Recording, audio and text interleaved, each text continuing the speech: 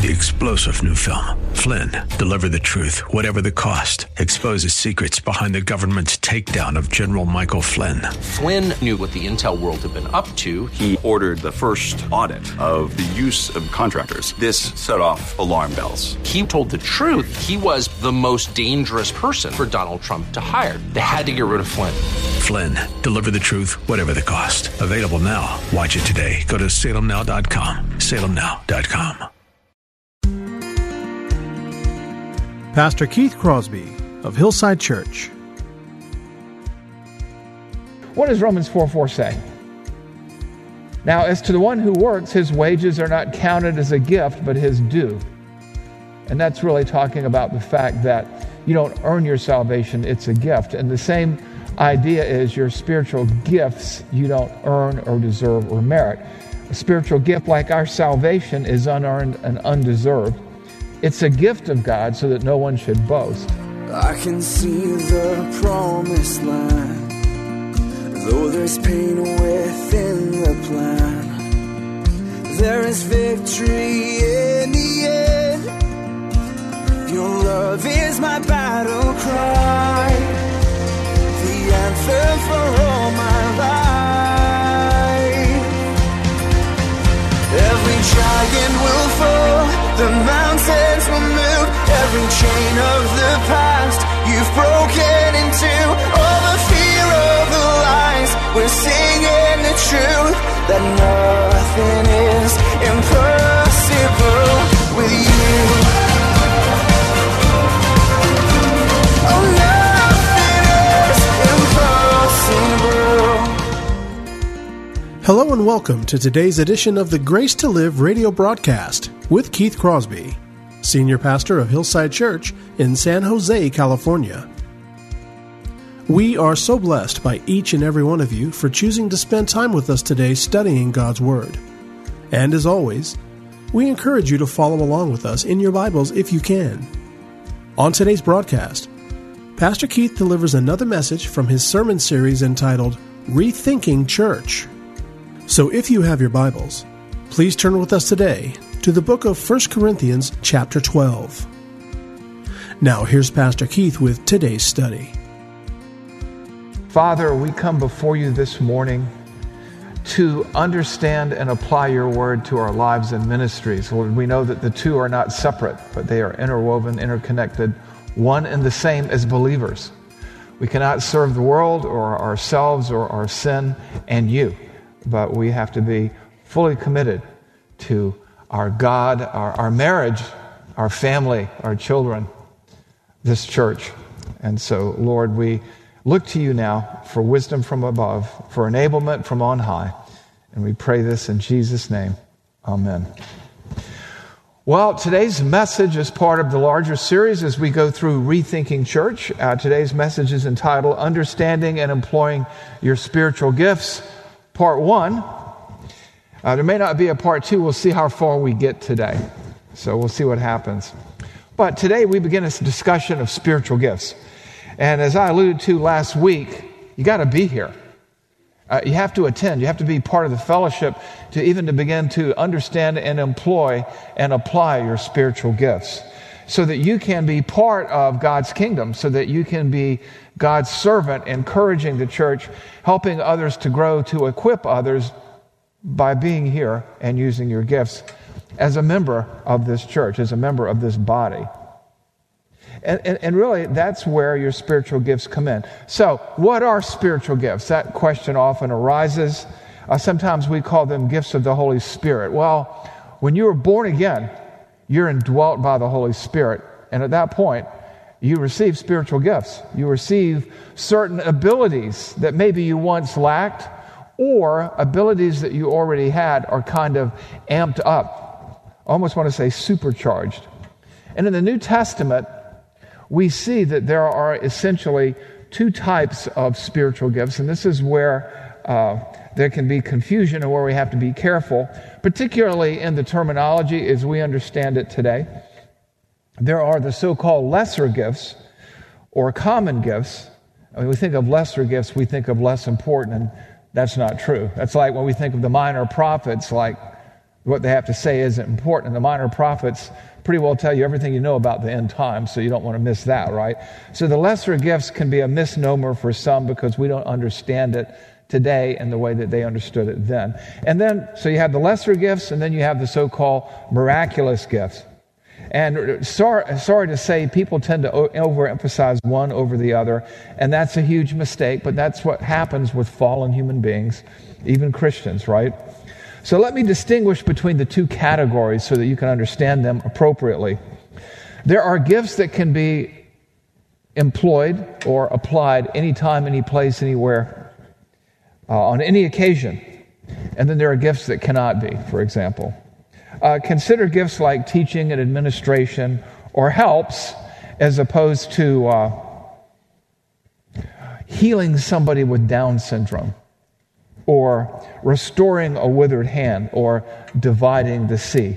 You can't exercise those gifts just any old time, any place, anyhow. And so we need to rethink the gifts as we rethink church. That's what we're doing today. Today's message will be mostly confined to the gifts that are applied every day in the church. But when I think about it right now, we're sort of getting the cart ahead of the horse. So let me kind of back up a little bit and say this. Today what we're going to do is we're going to ask and answer about 6 questions having to do with spiritual gifts so that we can worship God appropriately by using our gifts for His glory and for the benefit of the church. We're going to ask and answer 6 questions so that we can serve God better today than we did yesterday, you might say. And so question number 1 is this. And we kind of got, like I said, the cart ahead of the horse. What are spiritual gifts? And how might they be defined? One commentator, theologian, put it this way. The general sense of the term spiritual gifts covers all endowments of the Spirit found in Christian experience and designed to be of service to the church. At the heart of the word is God's free favor, which rules out all notion of merit. Let me translate that into English. So, the Spirit endows or bestows on us certain aptitudes, certain abilities to be used in the service of His church. And those abilities have nothing to do with who we are, how special we are. They are free gifts of grace. That's what they call them, spiritual gifts. And so it's not because we're special, it's because God's special. And these gifts and abilities, by and large, and we're talking about the more common ones today, the so-called lesser gifts for the most part, you could use them here at Hillside Church or on the mission field. You could use your gift of administration or your gift of mercy or whatever. But it's funny, the root word here is the word charis, which you see in the word charismata, or you might see it in the word charisma, and that is the word grace. It is translated gifts here, but it really speaks to and informs our whole understanding of spiritual gifts. And that's why we read in that definition, he said, at the heart of the word, this word gift, is God's free favor and rules out all notion of merit. Romans 4:4 he quotes in Romans 6:23. What does Romans 4:4 say? Now, as to the one who works, his wages are not counted as a gift, but his due. And that's really talking about the fact that you don't earn your salvation, it's a gift. And the same idea is your spiritual gifts you don't earn or deserve or merit. A spiritual gift like our salvation is unearned and undeserved. It's a gift of God so that no one should boast.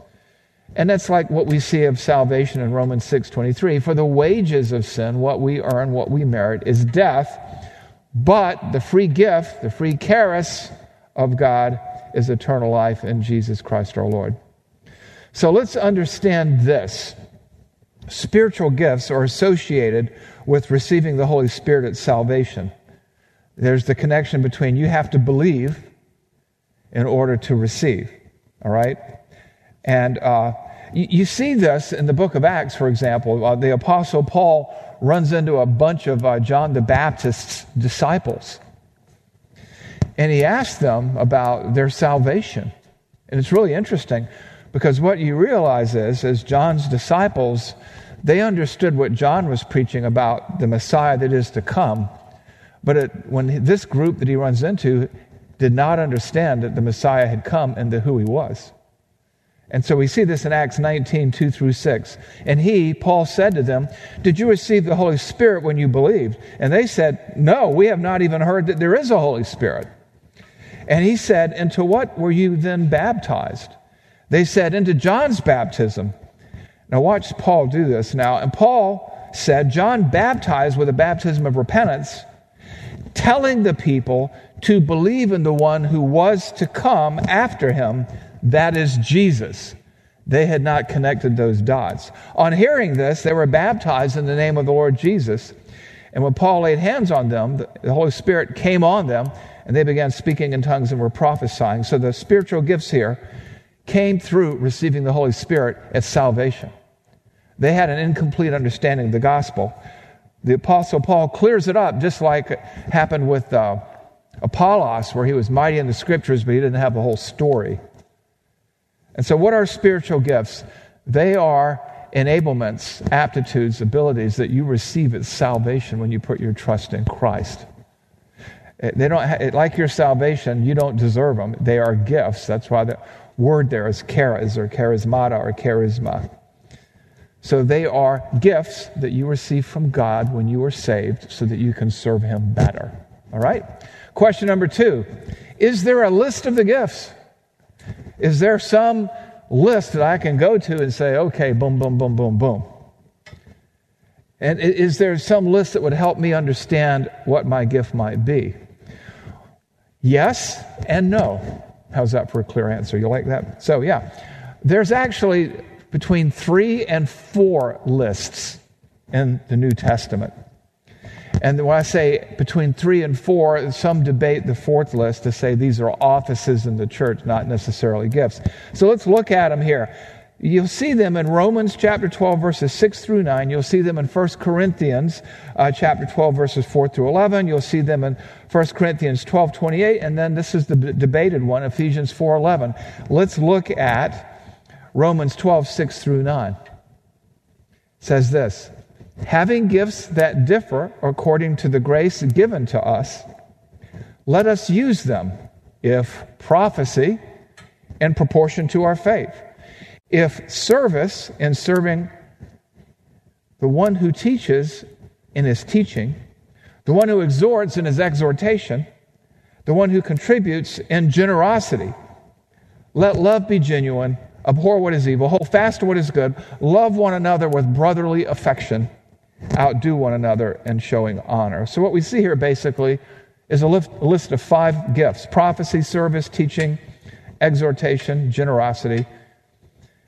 But if you go over to 1 Corinthians chapter 12, verses 4 through 11, you get a bigger list. And there's some overlap here, but they're different lists. 1 Corinthians 12, 4 through 11. Now, there are varieties of gifts. There are many different types of gifts, but the same Spirit. There are varieties of service, but the same Lord. And there are varieties of activities, but it is the same God. It is the same God who empowers them all in everyone. To each is given the manifestation of the Spirit for the common good. For to one is given through the Spirit the utterance of wisdom, and to another the utterance of knowledge according to the same Spirit, to another faith by the same Spirit, to another gifts of healing by the one Spirit, and to another the working of miracles, to another prophecy, and to another the ability to distinguish between spirits, and to another various kinds of tongues, and to another the interpretation of tongues. All of these are empowered by one and the same Spirit, watch this, who apportions to each one individually as He, the Spirit of God, wills. So what do we have here? We've got a list of like 9 different varieties, right? The utterance of wisdom, speaking godly wisdom. The utterance of knowledge, given understanding. Faith, not saving faith, but an extraordinary, enduring faith that enables you to do great things. The ability to heal others, that's self-defining. Miracle working, not limited to healing, but all kinds of miracles. Prophecy, speaking the word of God, speaking forth truth, or in that era, speaking new revelation. The distinguishing between spirits, that's discernment. Okay? And the ability to speak in various kinds of languages without training, and the ability to interpret those languages. There's some critical terminology in our passage: the same Spirit, the same Lord, the same God. Why? Because God gives these gifts. He gives them. You don't demand them. You don't name them and claim them. And it says in verse 6, He empowers them all and everyone. And at the end of verse 11, we see that the gifts are a gift, undeserved things, not pay or reward. They're given by the one and the same Spirit who bestows them as He wills, as He chooses. So God gives these gifts not in accordance with our requests or deserts, but as He wills. And this shows up later in chapter 12, verse 28. And God has appointed in the church first apostles, second prophets, third teachers, and then miracles, then gifts of healing, helping, administration, and various kinds of tongues. Now we got about 7 of these gifts here. It's another abbreviated list, but notice that God bestows them. He gives them. He is the decision maker. And then there's this list found in Ephesians chapter 4, verses 11 and 12. And He gave the apostles, the prophets, the evangelists, the shepherds, and the teachers to equip the saints for the work of ministry, for the building up of the body of Christ. Now, there are some who say these are gifts, and others who say these are offices in the church. Regardless, God appointed them. God raised them up. So is there a catalog of gifts? Is there this list of gifts? There is, but what you notice here is that all these lists are just a little bit different. Some overlap, some don't. And I think one of the key words that we read is that there are varieties of gifts. And what does that tell us? It tells us that there is, I think the ancient Greek is whole bunch of gifts. Okay? And what that means is these lists are not exhaustive. They're illustrative. They're informative. They're sufficient to give us a sense of what many of the gifts might be, but not all of these gifts. Some, like I said, overlap. Brings us to question 3. And we kind of got into that a little bit with question 2.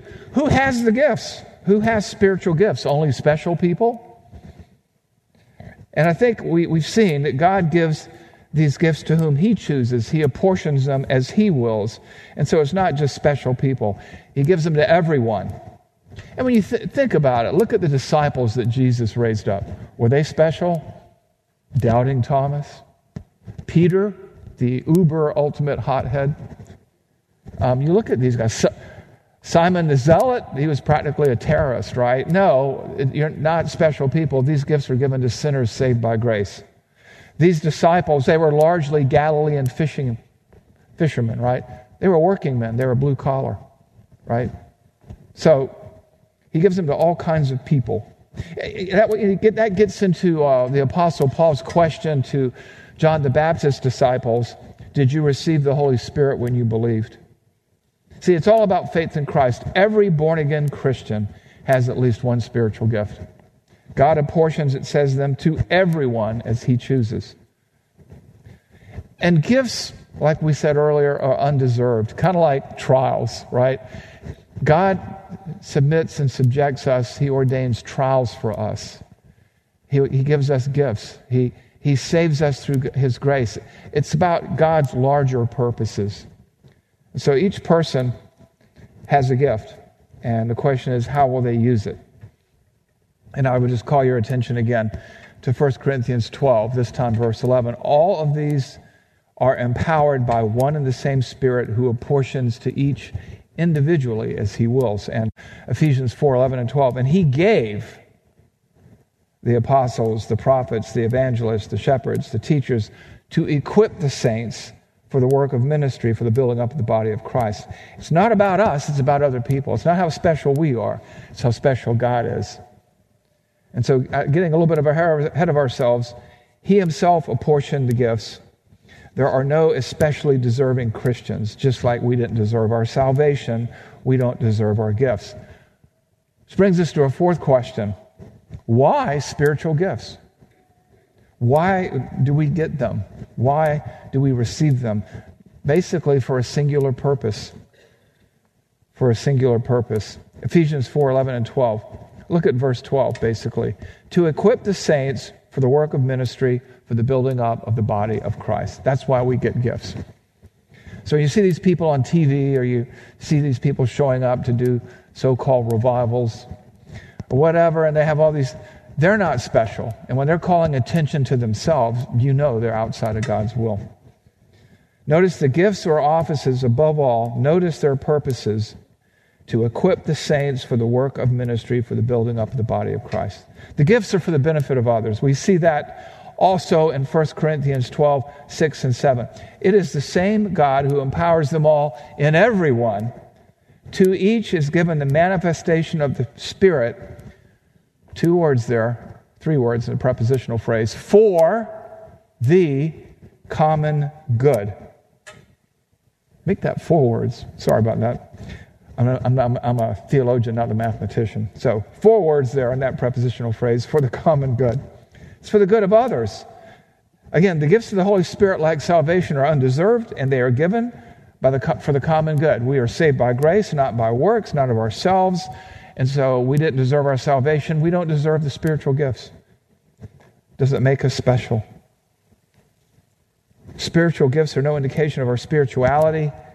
Rightly understanding them, however, produces a level of humility, willing to be accountable and to do things in such a way as to bring glory for Christ and to see ourselves and others conform to the image of Christ. The gifts rightly used, they enlarge our sense of God's presence and power. Now, what we're seeing here is why they're given. And the reverse side of that is they're given for the glory of God, the good of others, and yes, our own growth. But what that also tells us is they can be misused. They can be misused, right? If there's a right way to use the gifts, there's a wrong way. And maybe you don't remember the story, maybe you're unfamiliar with the story of Simon the magician in Acts chapter 8, verses 9 through 22. I'll kind of read through it and hit the high points here. But what you see here is a desire to use the gifts that God gives in the wrong way. There is a right attitude and a wrong attitude, and we see it displayed here, and we'll see it displayed or talked about basically in other places as well. Acts chapter 8, verses 9 through 22. There was a magician named Simon who had previously practiced magic in the city and amazed the people of Samaria, saying that he himself was somebody great. But when they believed Philip, as he preached the good news, as he preached the gospel about the kingdom of God in the name of Jesus Christ, they were baptized, both men and women. Watch this, verse 13. Even Simon himself believed. And after being baptized, he continued with Philip. And seeing signs and great miracles performed, he was amazed. Now, when Simon saw that the Spirit was given through the laying on of the apostles' hands, he offered them money, saying, "Give me this power also, so that anyone whom I lay hands on may receive the Holy Spirit." Peter steps up to bat. But Peter said to him, "May your silver perish with you. Repent, therefore, of this wickedness of yours, and pray that the Lord, if possible, the intent of your heart may be forgiven you." And there's that phrase, the intent of your heart. And this is, Simon, the magician, his heart was wrong. He was saved. Some like to suggest that he wasn't, but verse 13 tells us that even Simon himself believed, and being baptized, continued with Philip to be discipled and mentored by Philip. But he had some spiritual issue, and he wanted a little notoriety, and he was willing to pay to get it. He misunderstood things at that point in his spiritual walk. And so you have this idea of the intent of his heart being wrong. And I think that's something that every Christian, all of us, need to be mindful of the intentions of their heart.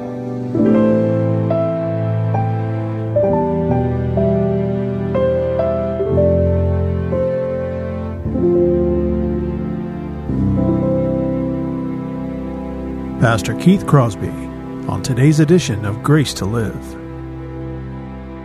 We are so blessed that you've chosen to spend time with us today studying God's Word.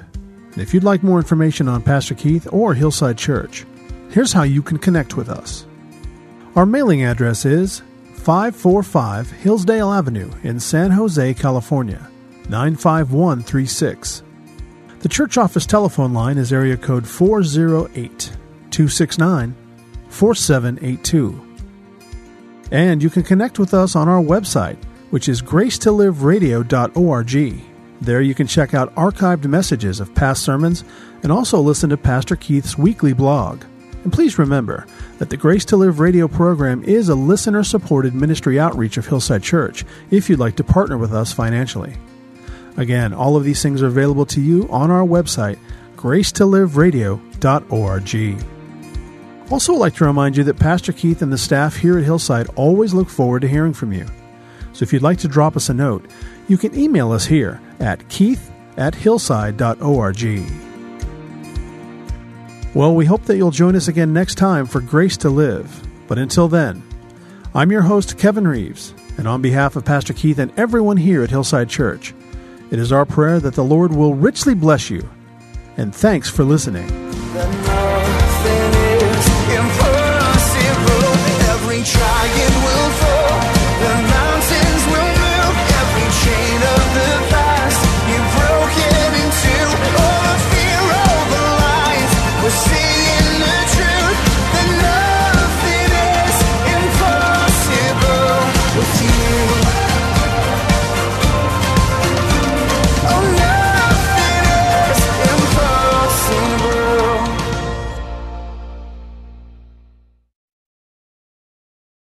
3-star General Michael J. Flynn, head of the Pentagon Intelligence Agency, knew all the government's dirty secrets. He was one of the most respected generals in the military. Flynn knew what the intel world had been up to. He understood its funding. He ordered the first audit of the use of contractors. This set off alarm bells. The explosive new documentary, Flynn, Deliver the Truth, Whatever the Cost, uncovers the facts behind this scandal. Flynn told the truth. He was the most dangerous person for Donald Trump to hire. I find out the worst enemy that I'm going to face in my life is right here in America. They took my assessment and they wanted me to change it. And I was like, I'm not changing it. They had to get rid of Flynn. With in-depth interviews, archival footage, and never-before-seen personal records of the man behind the headlines. I just felt like I was drowning. Flynn, Deliver the Truth, Whatever the Cost. Available now. Watch it today. Go to salemnow.com. salemnow.com.